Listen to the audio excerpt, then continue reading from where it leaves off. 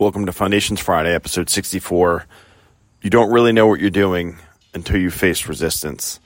This is inspired by an interview of Teddy Atlas, who was on the Art of Manliness podcast. I think it's from May of this year. If you haven't listened to the Art of Manliness, and it's a great interview by host Brent McKay, definitely check out the Art of Manliness podcast. But what they talk about is they're talking about boxing, right, and fighters. And Teddy Atlas says, you know, you're not really a fighter unless you face resistance, right? You've hit bags, you're in good shape, you're an athlete, but until you actually have to fight against somebody, you're not really a fighter. And Teddy Atlas brilliantly says, forget boxing. What about life?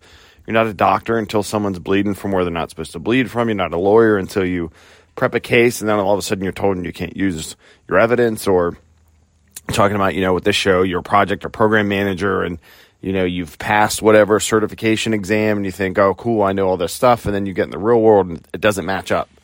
So, or you're a parent, right? You're a parent, and your baby's new, and they get bigger, and then they start talking back, and then they don't want to listen, and then they get hooked on video games, or, until you've navigated the difficulties in whatever profession or personal life, or with yourself or with somebody else, you don't really know kind of what you're doing, and that's a good thing.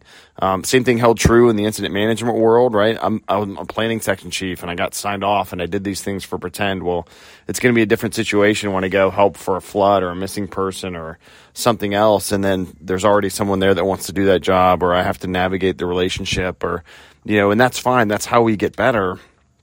Resistance isn't necessarily a bad thing. It builds us. It helps us figure out how to navigate that resistance and truly hone our craft as a parent, as individuals, as professionals in whatever profession you're in. So just be okay with that. If you're someone new getting into a field and you've passed all your tests and you've gotten your certifications and you're approved by whatever organization, that yes, you have a ground, of knowledge and a base, but you don't really know what you think you know, and accept it, because it's totally okay. All of us learn from good things we did, bad things we did when we were first starting, the reality versus the book.